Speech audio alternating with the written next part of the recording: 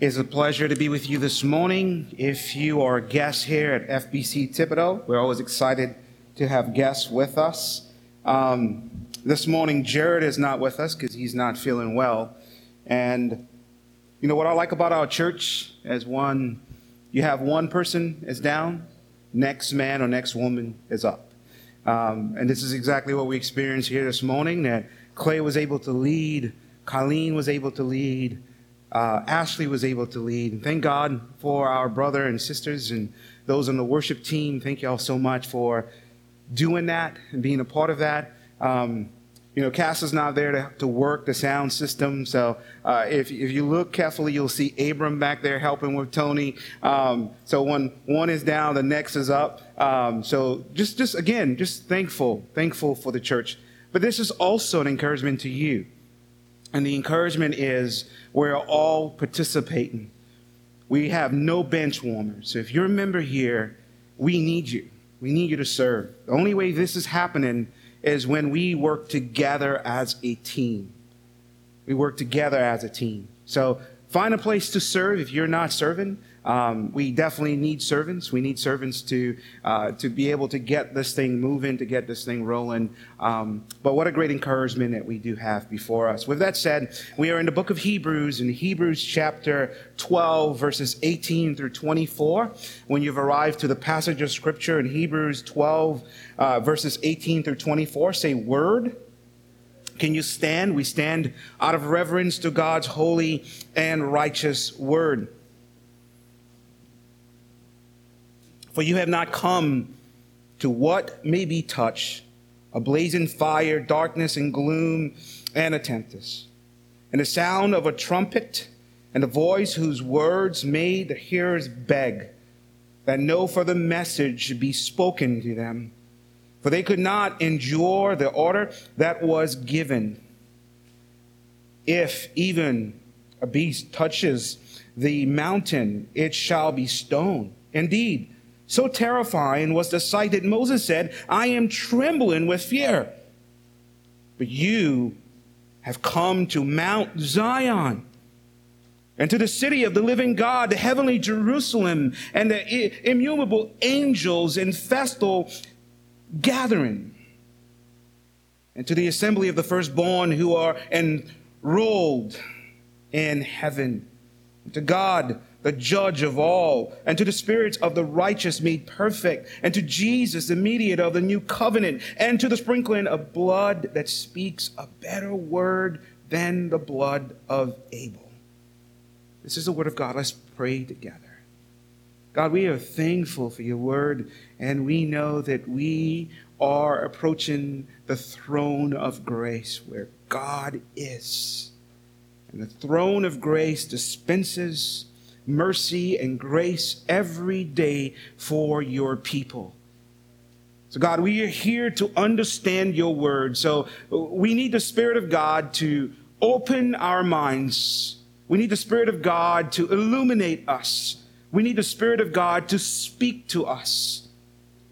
And as Clay prayed, God, I pray that we are attentive to learn about the holiness of God. To teach us what we do not know, make us what we are not, and give us what we do not have. In your mighty and precious name. Amen, amen.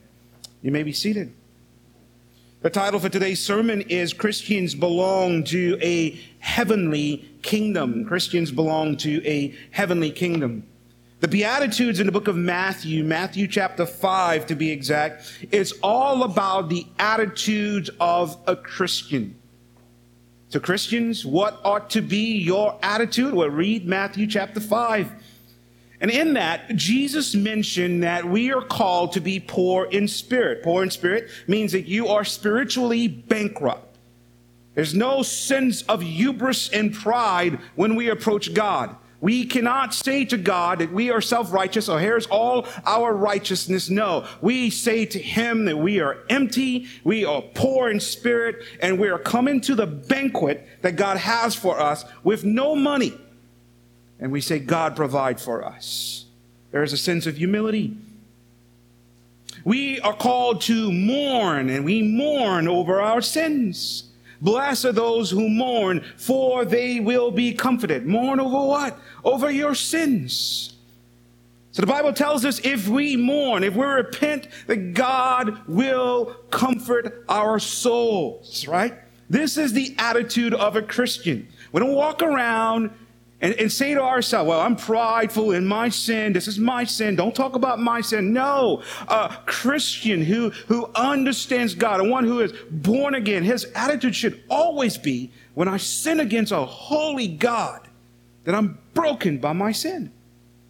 So I mourn and I find great comfort. It also tells us that a Christian should be meek. And meekness is power under control. Meekness is not weakness. The attitude of a Christian is great power that God has given us, and yet we walk the earth with great humility and meekness. Then he tells us as well that a Christian should have a spiritual appetite, that we should hunger and thirst for righteousness. This is a spiritual appetite that we must have. We are always hungry, always thirsty spiritually for more of God. We always want to see the power of God manifested in our lives and in the lives of others. The Bible says that we will be satisfied if we hunger and thirst. We are called to be merciful. As Christians, we shouldn't walk this earth holding grudges and bitterness in our hearts towards one another and towards others. No, we are always pursuing forgiven people. Why is that? Because if we have experienced receiving mercy from God, then we should be able to dispense mercy to others. This is the attitude of a Christian. We are called to be peacemakers, not peacekeepers, but peacemakers. We deal with the tough things. And we try to help people understand who God is. And if there's difficulties in our lives, we push on. We press on. And we try to find peace. And finally, we as Christians suffer well when we are persecuted. This is the attitude of a Christian. We must suffer well when we are persecuted. These are the attitudes of a Christian who belong to the kingdom of God. And this is exactly what the author of Hebrews is doing here. He transitions now into Hebrews chapter 12, verses 18 through 24, and it's about the kingdom of God, the attitudes of those who belong to that kingdom. And if you notice very carefully, he has been sharing thus far about the Christian race. So we notice in chapter 12, verses 1 through 3, he lays down the foundation of his metaphor. And he says to us that we are running this Christian race. And to run this Christian race, it is not a sprint, but it's a marathon. And there's several things we must do. We must turn away from our sins and anything that hinders us. And we must look to Jesus, who is the pioneer and perfecter of our faith. Then he transitions from that in verses 4 through 11, and he tells us of the discipline of God. He says that we will experience hardship. But he tells us, do not run away from the discipline of God, but we must embrace the discipline of God. He said, many of you perhaps are discouraged because of the discipline of God, but you are looking at the discipline of God in the wrong way. When you think about the discipline of God, many Christians think of it only as corrective discipline, which is true. It is. That's a part of it, corrective discipline. God corrects us when we sin against him, like a parent who spanks their child because a child did something wrong, disobeyed them. God does the same thing. He spanks us, right? But when you think about discipline, there is also preventative discipline, as I shared with you. It is not because you have sinned. It is perhaps because you are going to sin that God prevents you from going in that direction. There is also educational discipline. Like Job, for example. Job did not sin. But God says to Satan, here is Job, consider my servant Job and go, test him. But you just can't kill him. And the whole point of Job was for what? It was meant for educational discipline. So we have those three disciplines in Scripture. And here he shares that with us from verses 4 through 11. And then he transitions from that with the same metaphor, and he leads us into verses 12 through 17. And in that, the author is still saying to us, we're running this race. We're running this Christian race. But as we're running this Christian race, there are things that we are called to pursue and things we are called to not pursue. And he tells us in the text what we ought to pursue. We are to pursue peace. We are called to pursue holiness. He says, strive for peace, strive for holiness. And then he says we ought to pursue one another. The word that he used here to pursue one another is the word episkopos, which is the word bishop. We must give oversight to one another. So we are called to pursue one another. And then he says there are things we're called not to pursue. Do not pursue the things that Esau pursued. And now he transitions from that to a very important passage of Scripture. At first, it looks as if that the author just completely jumped from his theme. It's very difficult at first to decipher what he is saying here. Like, what exactly are you doing? Man, you've been talking about running the race, and all of a sudden you're talking about the holiness of God, and you're talking about Moses tremble. What does that have to do with anything? And it has a lot to do with what he wants you to see, especially his audience. You see, the author is also a pastor, and he understands the problem within the church altogether. And one of the main problems was the fact that they wanted to run away from Christianity and look at Judaism. They wanted to perhaps pursue the Levitical system because they were saying to themselves, God, we've been waiting and waiting and waiting, and all we are experiencing as Christians are difficulties, trials, and tribulations. All the promises that you say you were going to give us, God, we are not seeing it today. We're just seeing difficulties. And perhaps you are exactly where the small Hebrew church was. That you're saying to yourself, man, I've been a Christian for 5, 15, 20, 30, 40 years. And I haven't experienced the promises of God. I'm still going through difficulties. I'm still going through trials. I'm still going through health problems. I'm still going through persecution. And you're saying, where are you, Jesus?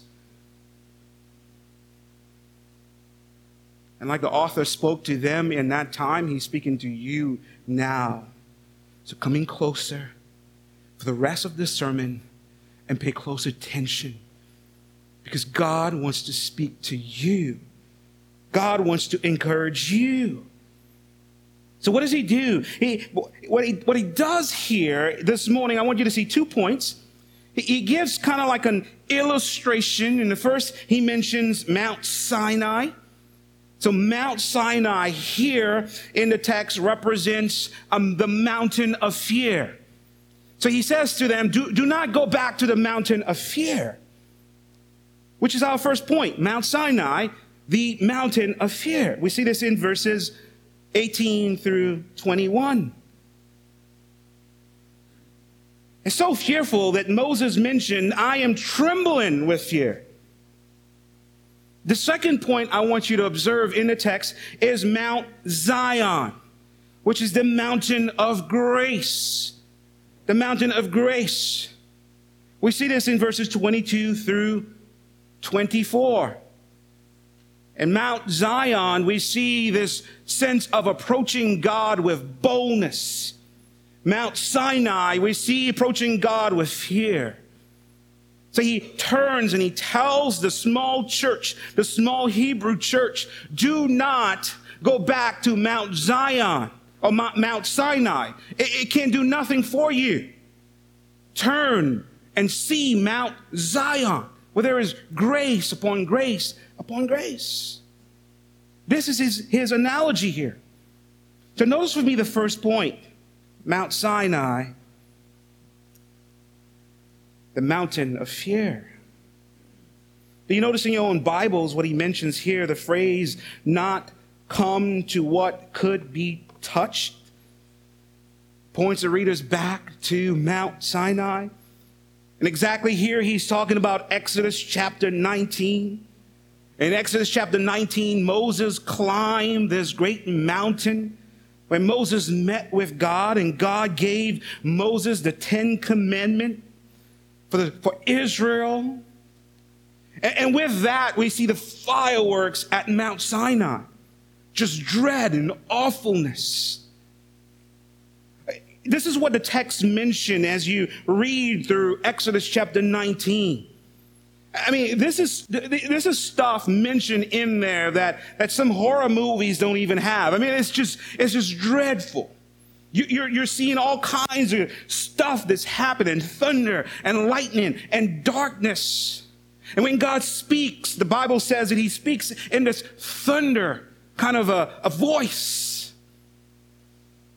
The earth was shaken as the people saw, as they were walking, it's shaken. I mean, can you imagine this, right? And this is exactly what's happening. Also, God told the people certain things that they were called to do. One in particular, they were called to wash their clothes, which is mentioned in chapter 19, verses 10 through 11. They were called to abstain from sexual relations as to be ceremonially clean. They were about to approach a holy God, and if they did not do that, they could die and would die. God told them not to even touch the mountain. And if there was an animal, for some reason, that left their area and wandered to the mountain, they were not even called to go and rescue the animal. They were called to stone the animal or use an arrow to kill the animal. Why was that? Because God was so holy. God is so holy. And Mount Sinai represents that. The holiness of God. And we notice exactly what the people were doing. Exodus chapter 19, verses 18 through 19. Notice very carefully what it mentioned. Now Mount Sinai was wrapped in smoke because the Lord had descended on it in fire. The smoke of it went up like the smoke of kiln, and the whole mountain trembled greatly. And as the sound of trumpets grew louder and louder, Moses spoke, and God answered him in thunder. This represents the power, might, and sheer holiness of God. And this is where the people of Israel went.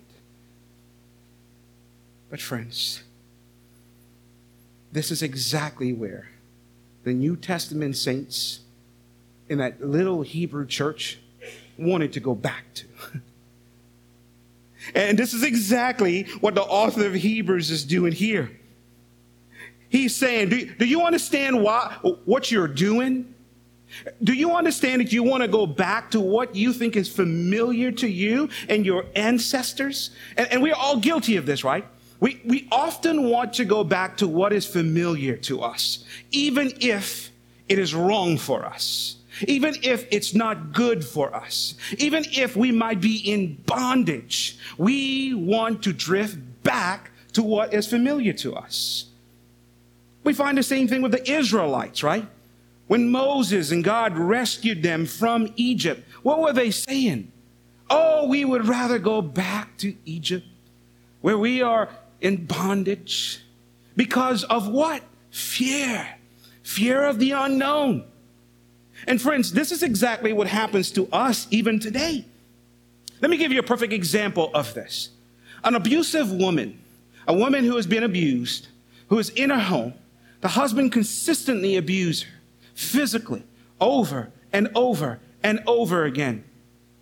Sometimes she refuses to leave, primarily because of the fear of the unknown. She would rather stay in an abusive relationship primarily because she feels like as if it's familiar. This shows us how we are as human beings. And when it comes to spirituality, it's the same thing. We find ourselves being okay with what's familiar rather than having hope in what's new. The fact that God is leading us through something and trusting in Him. Even if we're not seeing all the promises happening today, we can say, and we should say, that our former life, we were in bondage. I do not want to go back there. I do not want to see that anymore. You see, Satan does a really good job in allowing us to forget our former lives. Do you remember the sleepless nights? Do you remember when you wanted to commit suicide because you were so unhappy? Do you remember your bondage to sin? Do you remember these things? You see, oftentimes we forget these things. So now in our Christianity, because we're going through difficult times, it is easy for us to say, I want to go back to the former life. Don't do that. This is exactly what the small church, they were dealing with. They were dealing with this very problem. And here we have the author of Hebrews saying to them, do not go back to Mount Sinai. There's fear, anxiety, depression, and no love. But notice with me very carefully how amazing this is. It's amazing because we look at the life of Moses in this particular text, and we see what Moses did. According to Exodus chapter 20, verses 20 through 21, notice very carefully and coming closer and see this for yourself. Moses said to the people, do not fear, which is the unhealthy fear, for God has come to test you, that the fear of him may be before you, which is the healthy fear, that you may not sin. The people stood afar off while Moses drew near to the thick darkness where God was. This gives us a picture. Even when God was giving the law to his people, there was grace. Which leads us to the second point. Mount Zion, which is the mountain of grace. Coming closer, and I need you to hear this, because as I was studying this, a lot of commentaries said the book here, the author of Hebrews, is making a great distinction between the law and grace. And here he says, some of the commentary says, when he talks about the law, he's saying that when God gave the law, there was no grace at all. But the new covenant is all about grace. And I think I have a serious problem with that. And here's the reason why I have a problem with that. Because of what Exodus 20 to 21 mentions. Moses said to the people, do not fear. The people stood afar off, but Moses drew near to where? Where God was. How was Moses able to draw near to where God was if it wasn't for grace? Now, it's important that you understand this because Moses here represents who we are in Christ, who we should be in Christ. It represents the fulfillment of the New Testament. Moses here represents us in the New Testament, that we can go boldly to the throne of God, that we can approach God. In the Old Testament, when the law was given, it was still given in grace, but it hinged upon the final work of our Lord Jesus Christ. So when you read the Old Testament, when you see the law given, do not say, well, grace of God was not there. It was nothing but trouble here. No. Grace was given, but it hinged upon the finishing work of our Lord Jesus Christ. And this is exactly what he transitions from. He says to them, why go to Mount Sinai, where you get just a picture of grace, when Mount Zion gives you the totality of grace? Mount Zion tells you who grace is altogether. Who is Jesus? And the New Testament is filled with great passages and statements of how we can approach God boldly because of the work of Jesus Christ. So what we see in Exodus chapter 20, verses 20 to 21 in the life of Moses is exactly what the New Testament says, that every single one of you who are saved can approach God. Hebrews chapter 4, verse 16, let us then with confidence draw near to the throne of grace, like Moses did, that we may receive mercy and find grace to help in time of need. Jesus, in the book of Matthew, it mentioned that when he died, it says, it is finished. The temple curtain was torn in two, which gives us access to God. So Moses in Exodus chapter 20, verses 20 through 21 is a picture of what will happen because of the fulfillment of Jesus Christ. We have the gospel here. So why return? Why trust in the Levitical system? Why do these things? And let's stop 1 second. But perhaps for many of us, we are not struggling with the Levitical system, right? We're not. Most Gentiles, it's not what we struggle with. But what we struggle with is with a series of Sinais. And what is that? Legalism. We place heavy burdens on ourselves and on other people, rules and regulations that's not in Scripture. We create a necklace of that. We place it upon ourselves, and we place it upon everyone that we see, and we tell them to live like this. We are doing exactly the same thing that the small Hebrew church, they were struggling with. This is the warning for us. This is the warning for us. So how do we turn from that? This is how we turn from that. Coming closer, it leads us to the second point. It is by fixating on Mount Zion, the mountain of grace, that Jesus fulfilled all things perfectly. Listen, and coming closer, and don't miss this. He fulfilled Mount Sinai for us. All the rules and regulation. Jesus climbed up Mount Sinai and lived it perfectly for us. It is what theologians called active obedience. What is active obedience? That he lived perfectly without no sin. He fulfilled the requirement of the law for us when we could not even do it ourselves. There's no way that we can live perfectly. But Jesus did. This is why when you read the book of Matthew, it tells us, and he fulfilled this according to Isaiah. He fulfilled this according to Jeremiah. He fulfilled this according to Psalms. Why? Because Jesus is active obedience. We have records of it as we read through the gospel and we see how obedient Jesus was. He lived perfectly and righteously. But there's also another thing that we must understand. It is called Jesus' passive obedience.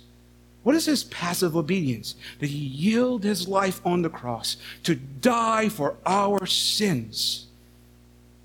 So that when God looks upon us now, God sees the righteousness of Jesus in us because of Jesus' passive obedience. So we see his active obedience, but we also see his passive obedience. My friends, I need you to see this with me very carefully.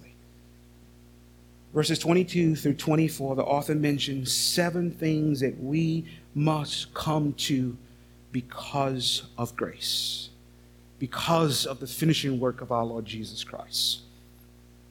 Come to it. Number 1, we come to the city of the living God. Do you see it? See for yourself here. We come to the city of the living God. Notice in verse 22. In verse 22, he mentions this. But you have come to Mount Zion and to the city of the living God, the heavenly Jerusalem. This is magnificent. You see, again, he's writing to Jewish people, and they understand what he's talking about. You see, Mount Zion was actually a physical place when David defeated the Jebusites. And David brought the Ark of the Covenant, and he brought it to Mount Zion, which is Jerusalem. Awesome. And when David brought it there, it was known as the place where God's presence dwelt with his people. Later on, it was exactly on that spot that Solomon will build a temple. So we see that Mount Zion represented a physical place, but it represented something even better, a spiritual place. When God says that it will be a new Jerusalem. And this is exactly what's happening here.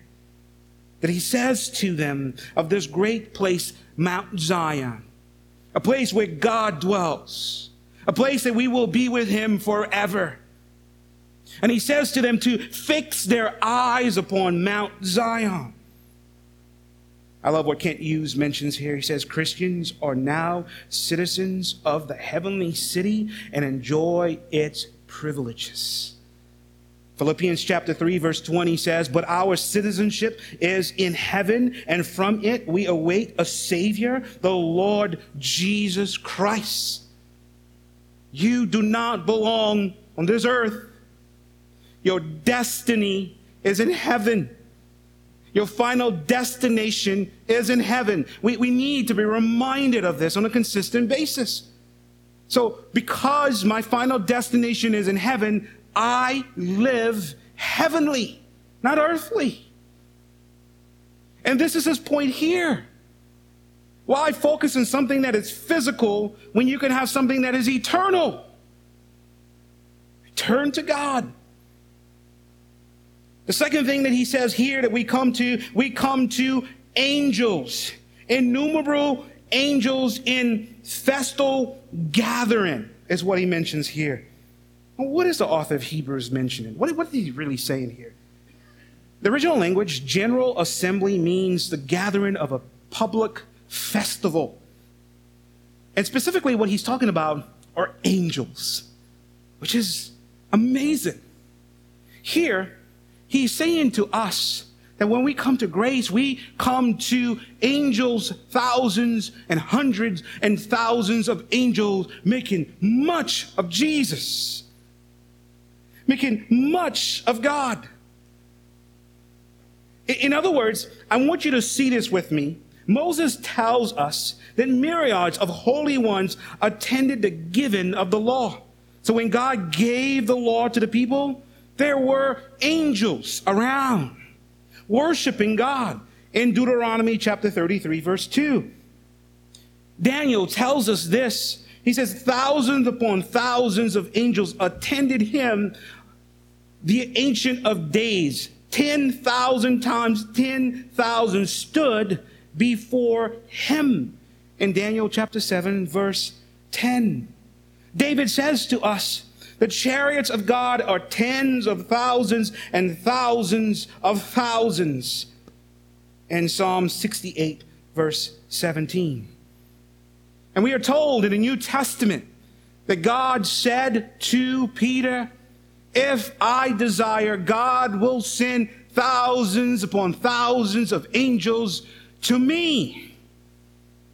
We're also told in the book of Matthew, when Jesus was being tempted in Matthew chapter 4, and after the temptation, that angels came to what? Minister to him.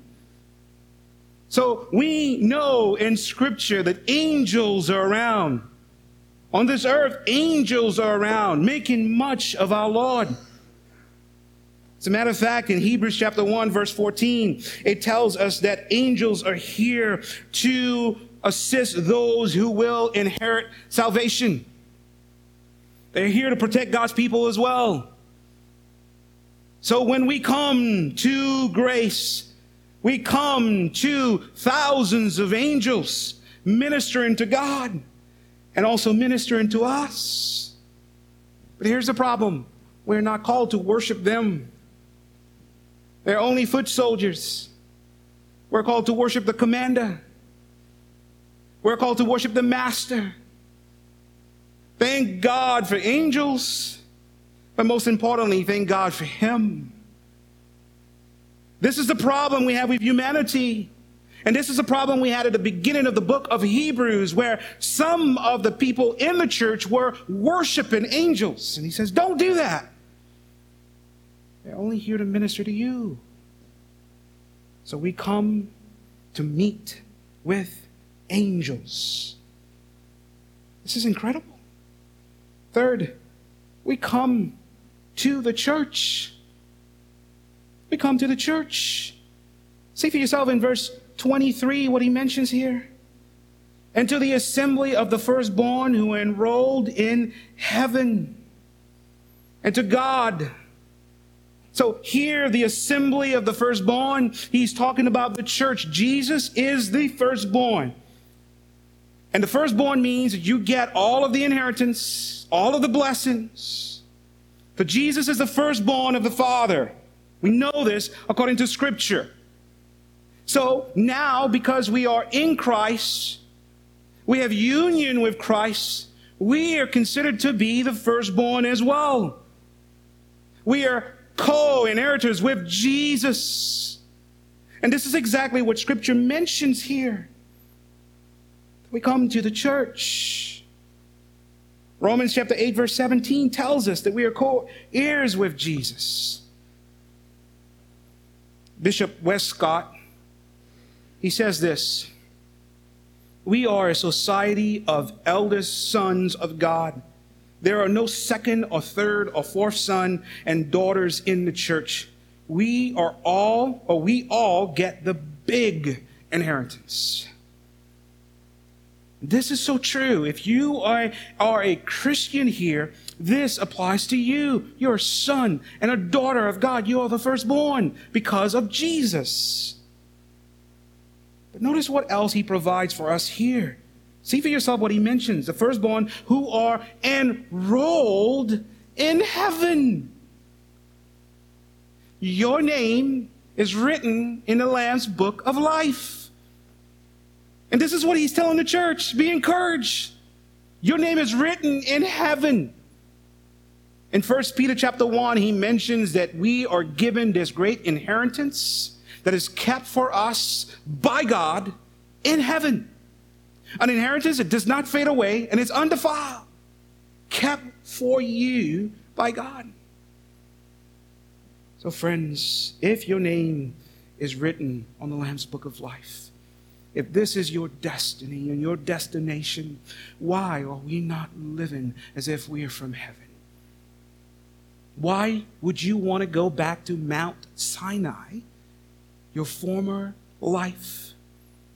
What's familiar to you, instead of going to what God has prepared for you? We are heaven bound. And this is what he's saying to us here. Fourth, he mentions we come to God. You see it in verse 23. We come to God. I love this. When you come to grace, you come to the source of grace. You come to God. You come to God himself. And he says, and to God, the judge of all. So we come to a loving God, but we also come to a God who judges. He does not change. And this is what people tell you. In the Old Testament, God was a God who judged. But in the New Testament, he's a God who loves. No, friends. In the Old Testament, he loves and he judged. In the New Testament, he loves and he judges. And this is exactly what he's saying to us here. We come to God himself when we come to grace. But a God who judges. A God who is just. A God who is righteous. We come to him. Fifth, we come to the spirits of righteous men made perfect. Do you see it in your own Bibles?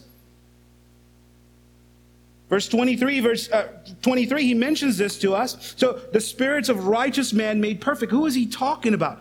Old Testament saints. We've been reading about Abel and Seth and Lot and Abraham. Don't you just love Abraham? Just love sitting in Sunday school and learning about Abraham. We'll learn about Jacob and Joseph. And we'll read stories about David, a man after God's own heart, a prophet.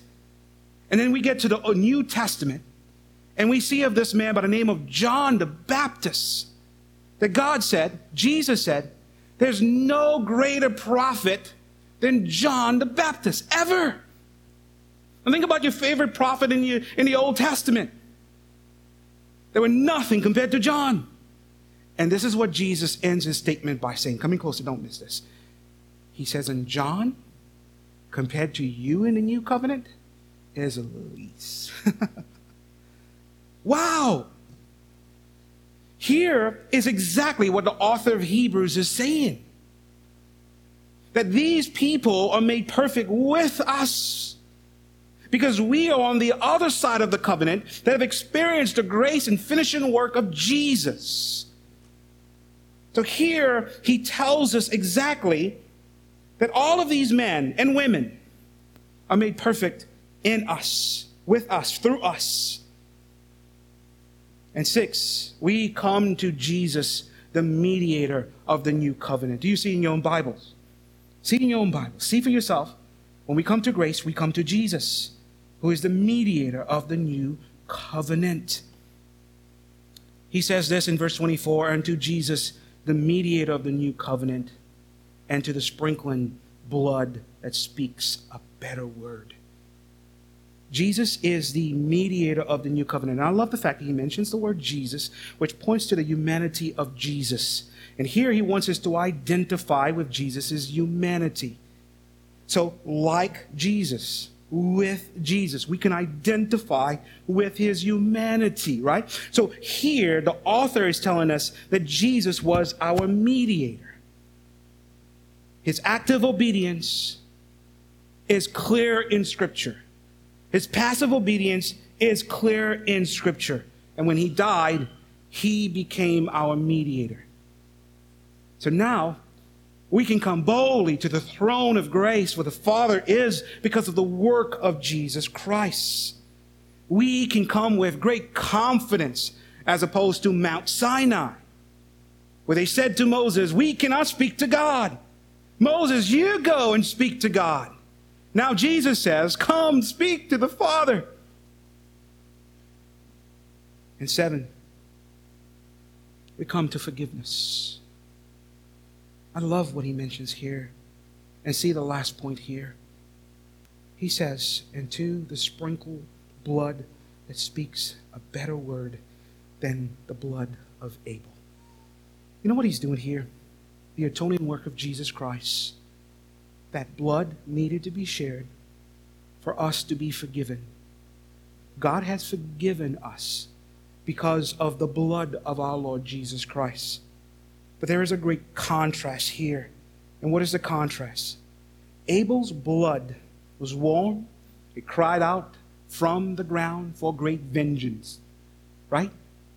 That's exactly what happened. He was killed by his brother Cain. And Abel's blood cried out for vengeance. Jesus' blood did the opposite. Cried out for forgiveness. Even before he died, he said, Father, forgive them, for they do not know what they're doing. There's a huge difference between the blood of Jesus and the blood of Abel. Abel's blood was not able to redeem mankind. No, but Jesus' blood is able to redeem mankind, has redeemed mankind. Jesus' blood can save us from the penalty of sin. So we have it here, friends, that we see the sprinkled blood of Jesus on our behalf. So here's a question as we close. Think, are you desiring to go back to your former life? Are you thinking because of the situation you're in right now, it's so hard that going back to your former life is going to bring a sense of peace and happiness and satisfaction? It will not. So what must you do? Think about Mount Zion. Think about the grace that God has given you. Think about the fact that your name is written in the Lamb's book of life. Think about the atoning work of our Lord Jesus Christ. Think about Jesus, who dispenses grace every single day for you. And be encouraged. Be encouraged. Those weak knees that you have, those hands that are dropping according to the analogy he gives us, put them up. Run. Endure. And the way you do this is by looking to Jesus and looking to the mountain of grace, Mount Zion. Let's pray. Father, we are thankful for your word. Sometimes it's difficult for us to understand, but we are thankful for the clarity that we do get by the Spirit of God, by men who have studied hard, who are able to allow us to understand. Thank you, Father, that you have not left us to ourselves. But God, you are constantly speaking to our hearts. We love you and we worship you. Amen. Amen.